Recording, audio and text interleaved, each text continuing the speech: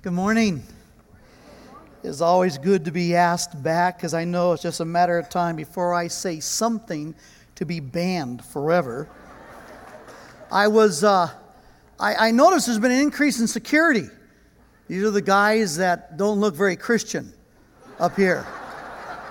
Of course, I kind of wonder, why are they increasing security? Do they expect the message to suck that badly that I'm going to need more protection or whatever it might be? But I feel protected from you.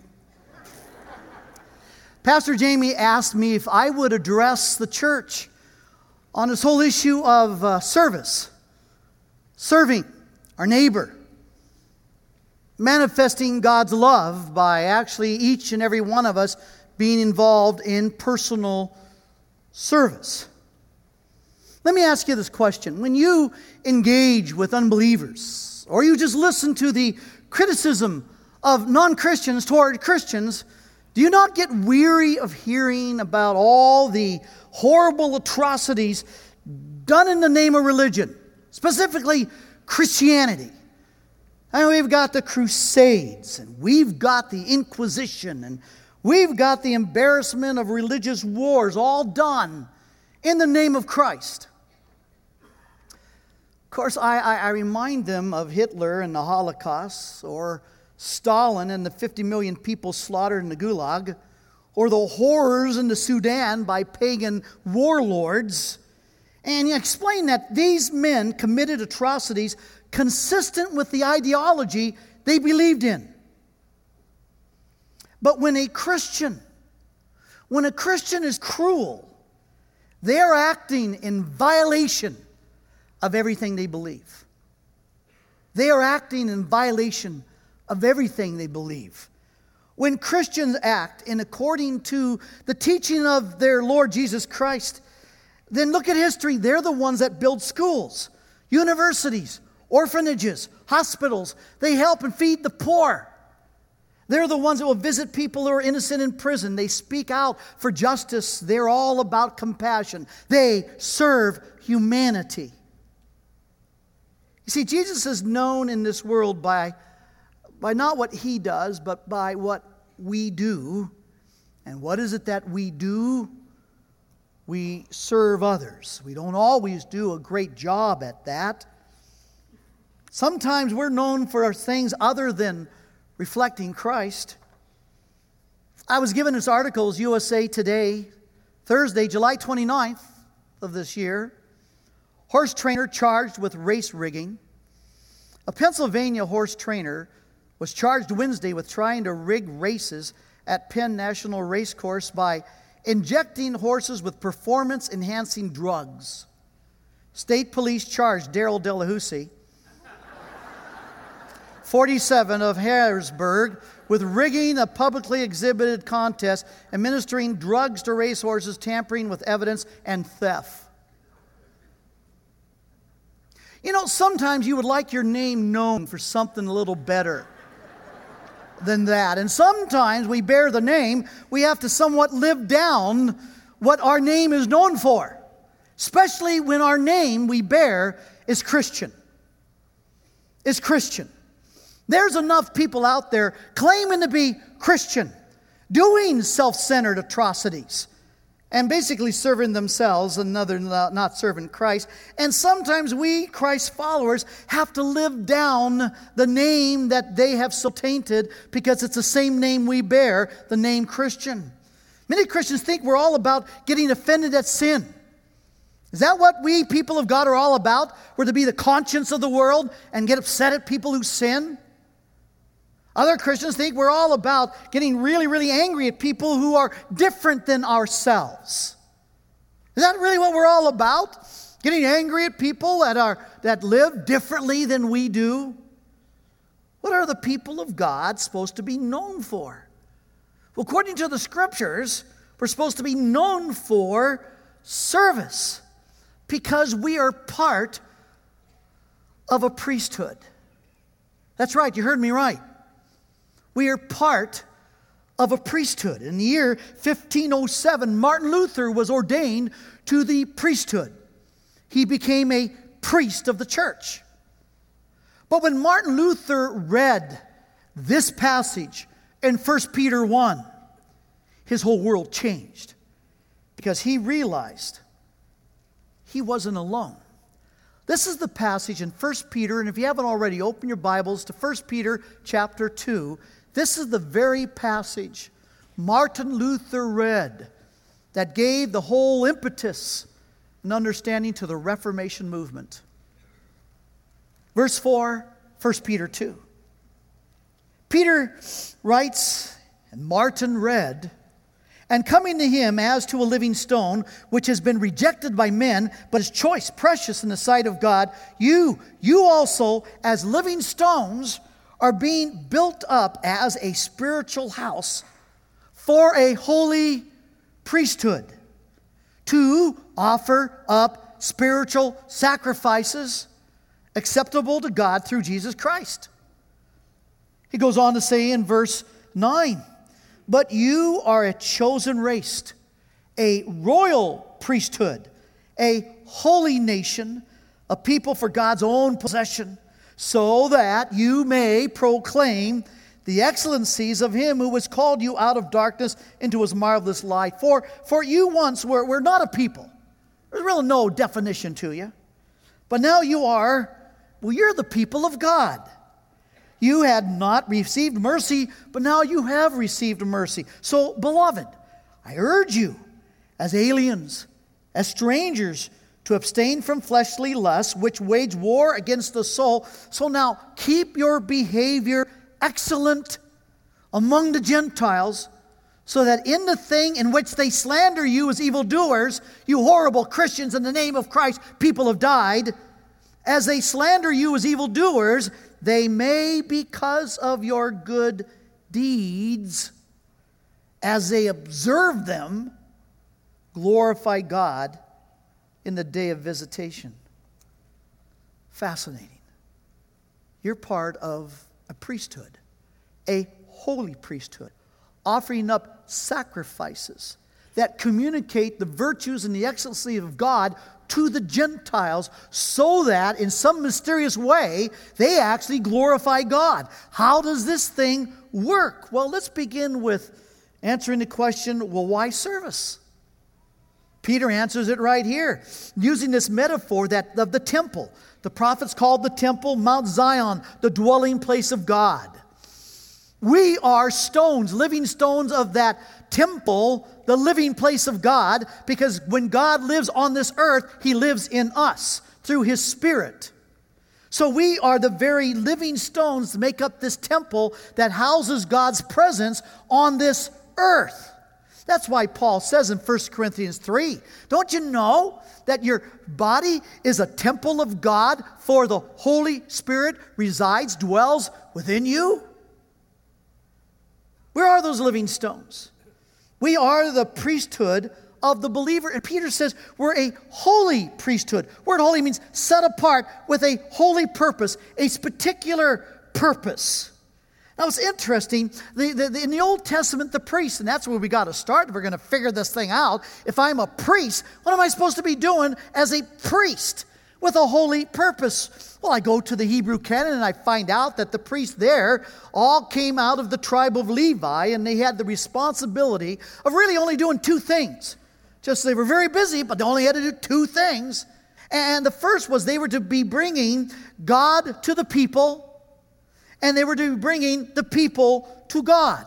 You see, the priest represented God to the people, and it was the priest that represented the people to their God. That's why the word priest in Latin was translated pontifex. And the word pontifex means bridge builder. So the priest was the bridge builder between people and God, God and the people, and communication, understanding happened over the priest, the bridge. Well, Martin Luther, when he realized after reading this passage, he was not alone as a priest, but all genuine believers are part of this priesthood, this holy priesthood. Well, this became the foundation for the whole Reformation movement. Because, you see, as priests, we offer up sacrifices. That's what a priest does. They represent the people, and they bring sacrifices to bring the people to God. They offer sacrifices so that God is free to be able to have a relationship with the people. And so we offer up sacrifices. You say, but we don't sacrifice anymore. Well, then what does Peter mean in verse 5? Look at it again. Chapter 2 here in 1 Peter, verse 5. Peter says, you also as living stones, you're being built up as a spiritual house for a holy priesthood. To do what? To offer up spiritual sacrifices acceptable to God through Jesus Christ. Apparently, we're still in the business of priests offering sacrifices. Say, wait, are you sure, Daryl? I haven't heard this. Well, that's why I'm preaching on it. Because this is something that we need to know if we understand we're part of this priesthood. Now, the priests in the Old Testament, they offered all kinds of offerings of sacrifice. For example, they had the sin offerings. They had the guilt offerings. They had the dedication offerings, the burnt offerings. They had the meal offerings, the fellowship offerings, the libation offerings, the wave offerings, the free will offerings. I thought it was just the sin offerings. Well, all these offerings can again be summarized in two categories. They all, very busy, but they were doing either one of two different things. Either one, they had to do with the pardon of sin, providing so that God could give pardon for sin, cover sin, forgiveness for sin. So some of these sacrifices was to pardon for sin. Well, not all of them. Matter of fact, most of these had to do with the second category of expressing thanksgiving for God's favor. Expressing thanksgiving, giving a sacrifice, a meal offering, wave offering, dedication offering, fellowship offering. All of these offerings by the Jewish priest had all one purpose: to express thanksgiving to God for His favor. Now, well, then what offering of sacrifice do we do today? Well, apparently the first category has already been done by our high priest. Hebrews chapter 10, verse 10 says, and Jesus Christ, our high priest, He once and for all has sanctified us, separated us by bringing forgiveness of the Heavenly Father by dying on the cross in our place, that we've been sanctified once and for all time. So we don't have to sacrifice animals or sacrifice anything for the purpose of receiving the pardon of sin, for we have been forgiven. We're children, sons and daughters of a Heavenly Father, adopted into the family. But what about this other category of offerings and sacrifices? Did they just disappear? Did all of a sudden the people, the priest, who would be the ones to represent the people to acknowledge thanksgiving for God's favor, that all of a sudden, soon we became Christians, that stopped? That's why Peter says, there's a little vacuum going on here. At least the Old Testament priests, they did it, because they understood they were priests. But we, in our ignorance, we don't even give it a second thought that we are part of a priesthood. Therefore, we have the responsibility not of offerings for the pardon of sin, but for offerings to express thanksgiving for God's favor. Now, is there really any instruction in the Scripture that confirms this is what we really are all about as a priesthood of believers? Wet your index finger, stick your tongue, now go to Romans chapter 12 and follow me. Romans chapter 12. Here, after the Apostle Paul talks about all that God has done to provide for our pardon, all the sacrifice provided by our high priest for our forgiveness and the gift of the Spirit of God, but now what about the rest of the offerings? Look at the first two verses of Romans 12. Paul says, therefore I urge you, brethren, by the mercies of God, to present your bodies, once and for all, make up your mind, present your bodies as a living and holy what? Sacrifice. Aren't you glad it says living? Notice he says, as a living and holy sacrifice according to God, which is your spiritual service of worship. So stop being conformed to this world, but be transformed by the renewing of your mind, that you may prove what the will of God is, that which is good, acceptable, and perfect. And you want to know what the next paragraph's all about? Spiritual gifts and how to serve. It's all about you're one member of many members of the body of Christ.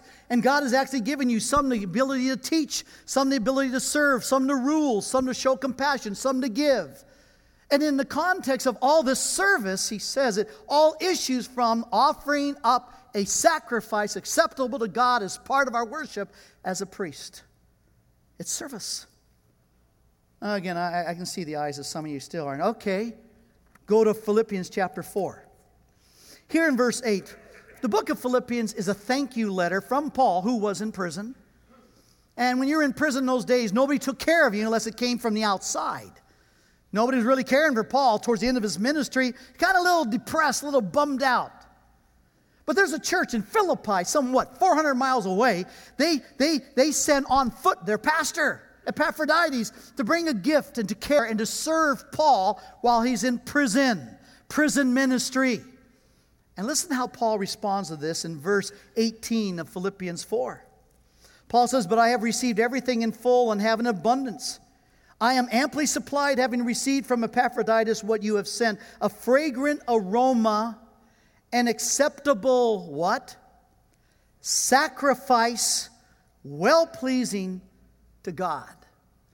Well, your service to me, you priest in Philippi, you offered up a sacrifice, and it was a sweet aroma enjoyed by God because you had offered up a sacrifice of service to me. Okay, I got 2/3 of you. Now I'm going for the last third. The skeptics. Go to Hebrews chapter 13. Here's Hebrews, a very Jewish book. So how do you know it's a very Jewish book? The title is Hebrews. And they understand about the priesthood. They understand about the temple. And listen how he comes to the end of chapter 13, verses 15 and 16. The writer says, "Through him, Christ then, let us continually offer up a sacrifice of praise to God, that is the fruit of the lips that gives thanks to his name." That's right. Those are all the other sacrifices, to express thanksgiving to his name for his favor. These are supposed to continually keep on going on by the priesthood. See, well, that means we just have to say thanks, sing songs of praise. You know, when in doubt, read on. Verse 16, "So stop neglecting doing good and sharing, for with such sacrifices God is pleased." What are the sacrifices from this priesthood that pleases our Father? Anytime I do anything to express thanksgiving by serving and sharing with others. So what is this service? You know, most people I talk to, Christians, they all say they want to serve God. But from my observation in 40 plus years of ministry, it seems to be more in an advisory position. In America, we are told that we are one nation under God. We are one nation under God. Now, this may get me banned. But may I respectfully give a correction to that? Are we one nation under God? Or are we one nation that contains a nation under God? A nation of holy priests, bridge builders, proclaiming the excellencies of God himself to this nation. You see, we talk about glorifying God. What is that? Everybody I talk to, yeah, I want to glorify God.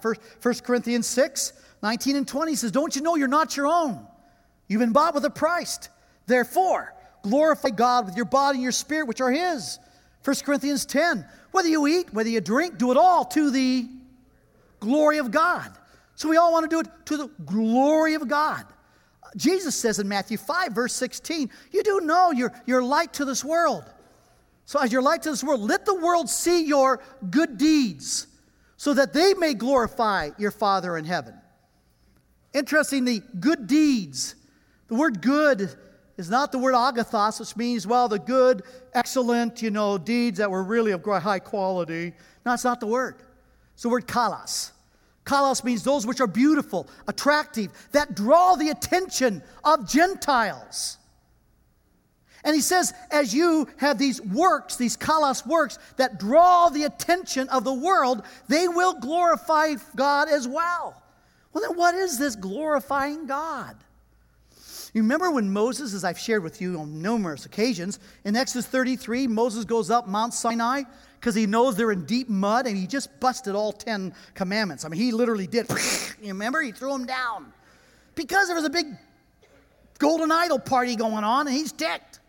Well, now he's going, oh, oops, God, are you going to make us a scab in the desert? He's got to know what God's going to do. Exodus 33, he goes, he says, God, what are you going to do? Tell me, God, show me your glory. Now, what is Moses asking God when he says, God, show me your glory?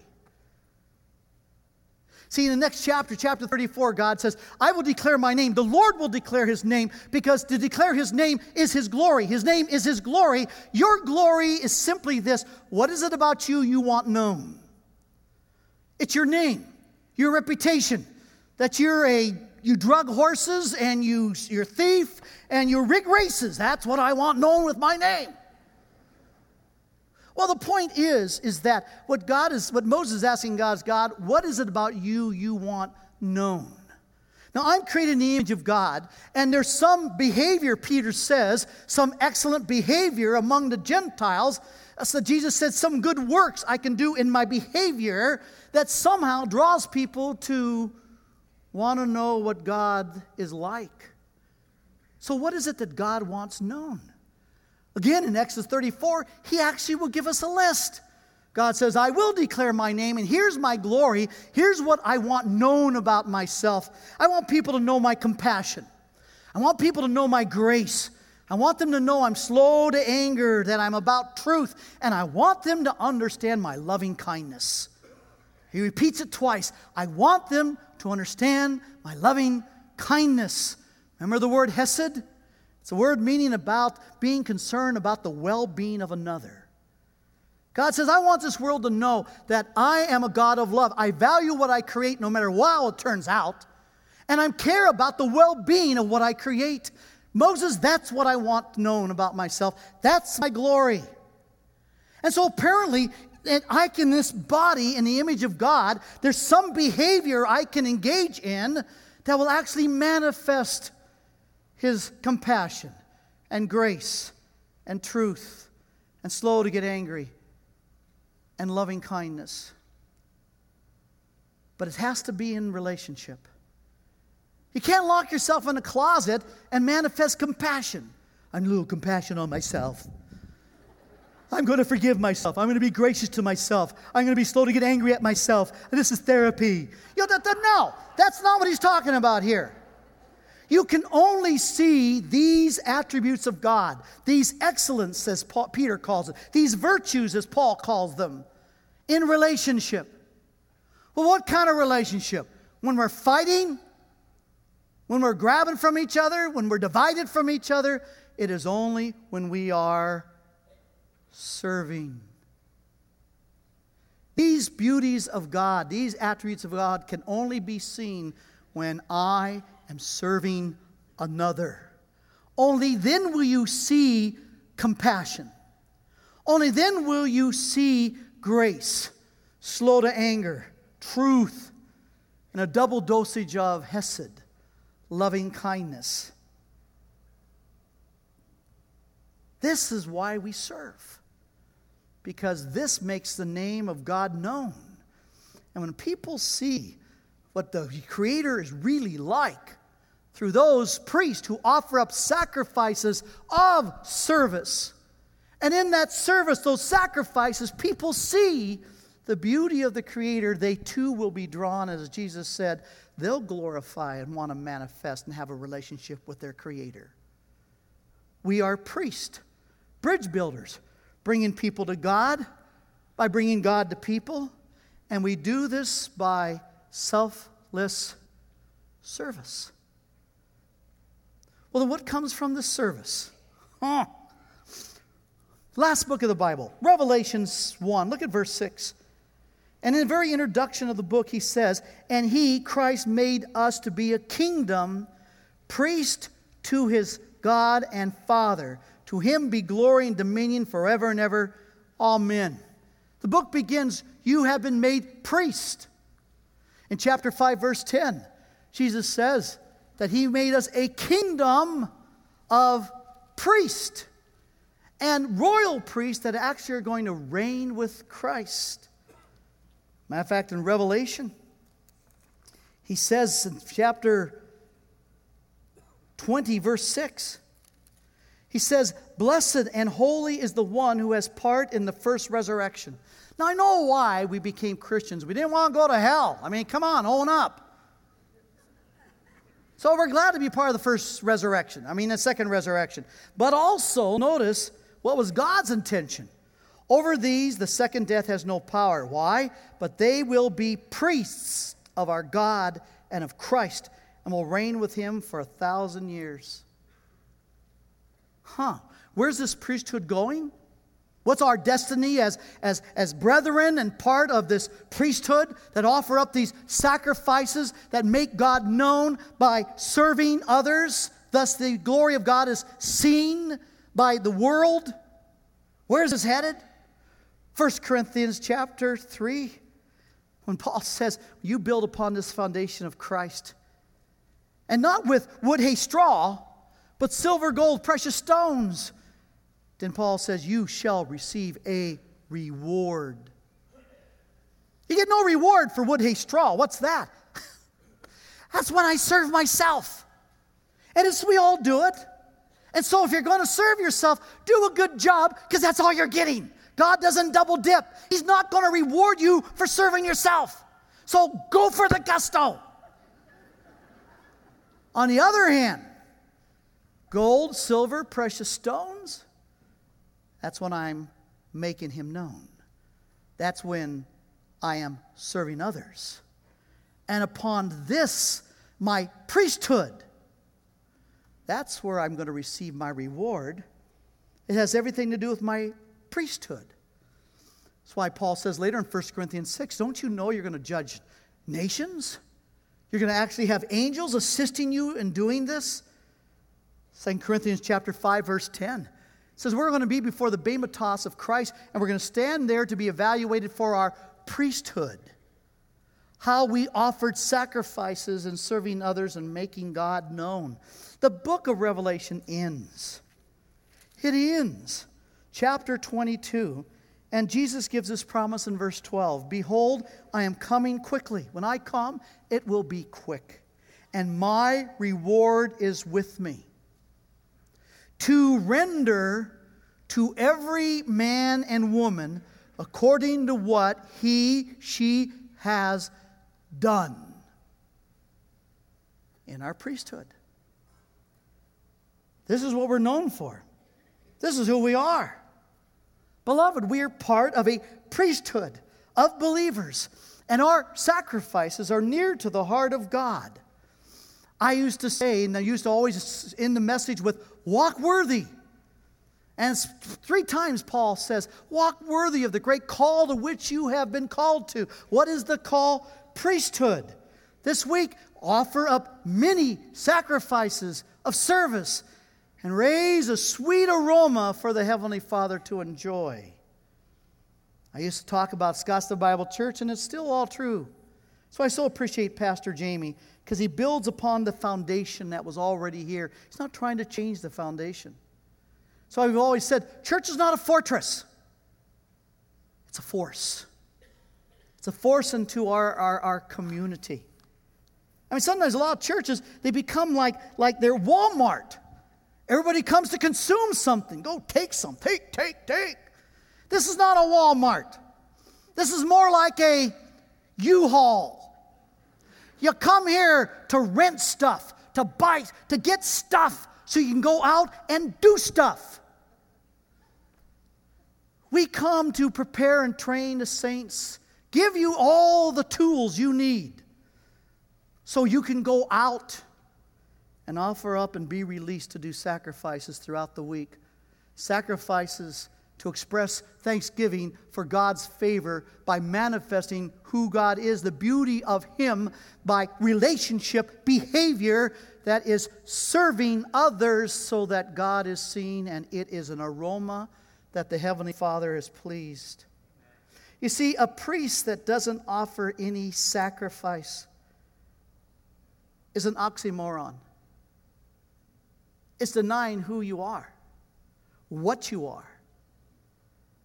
No, we're not the conscience of the world, so we're not supposed to be known for always being angry at sin. No, we're not the policemen of the world, the moral code of the world, so that we are angry and offended at the behavior of others. No, we are a holy priesthood, bridge builders, bringing God to people so that people can come to God. And we do it by offering up sacrifices. Well, here's your homework. So what do you mean homework? I am a full professor now. I have a doctorate. I am in some worlds called Dr. Darrell Del Hussey, Dr. D. So this is your homework. You will have homework. And the homework is this. I want you to take out a piece of paper. I want you to write on that piece of paper your offerings. Your offerings of sacrifices to God. What are you serving? Who are you serving? How often do you make those sacrifices? How often do you want to bring a sweet aroma to our Heavenly Father? Now, some of you are going, I feel so guilty. This is a great service. I'll leave feeling so guilty.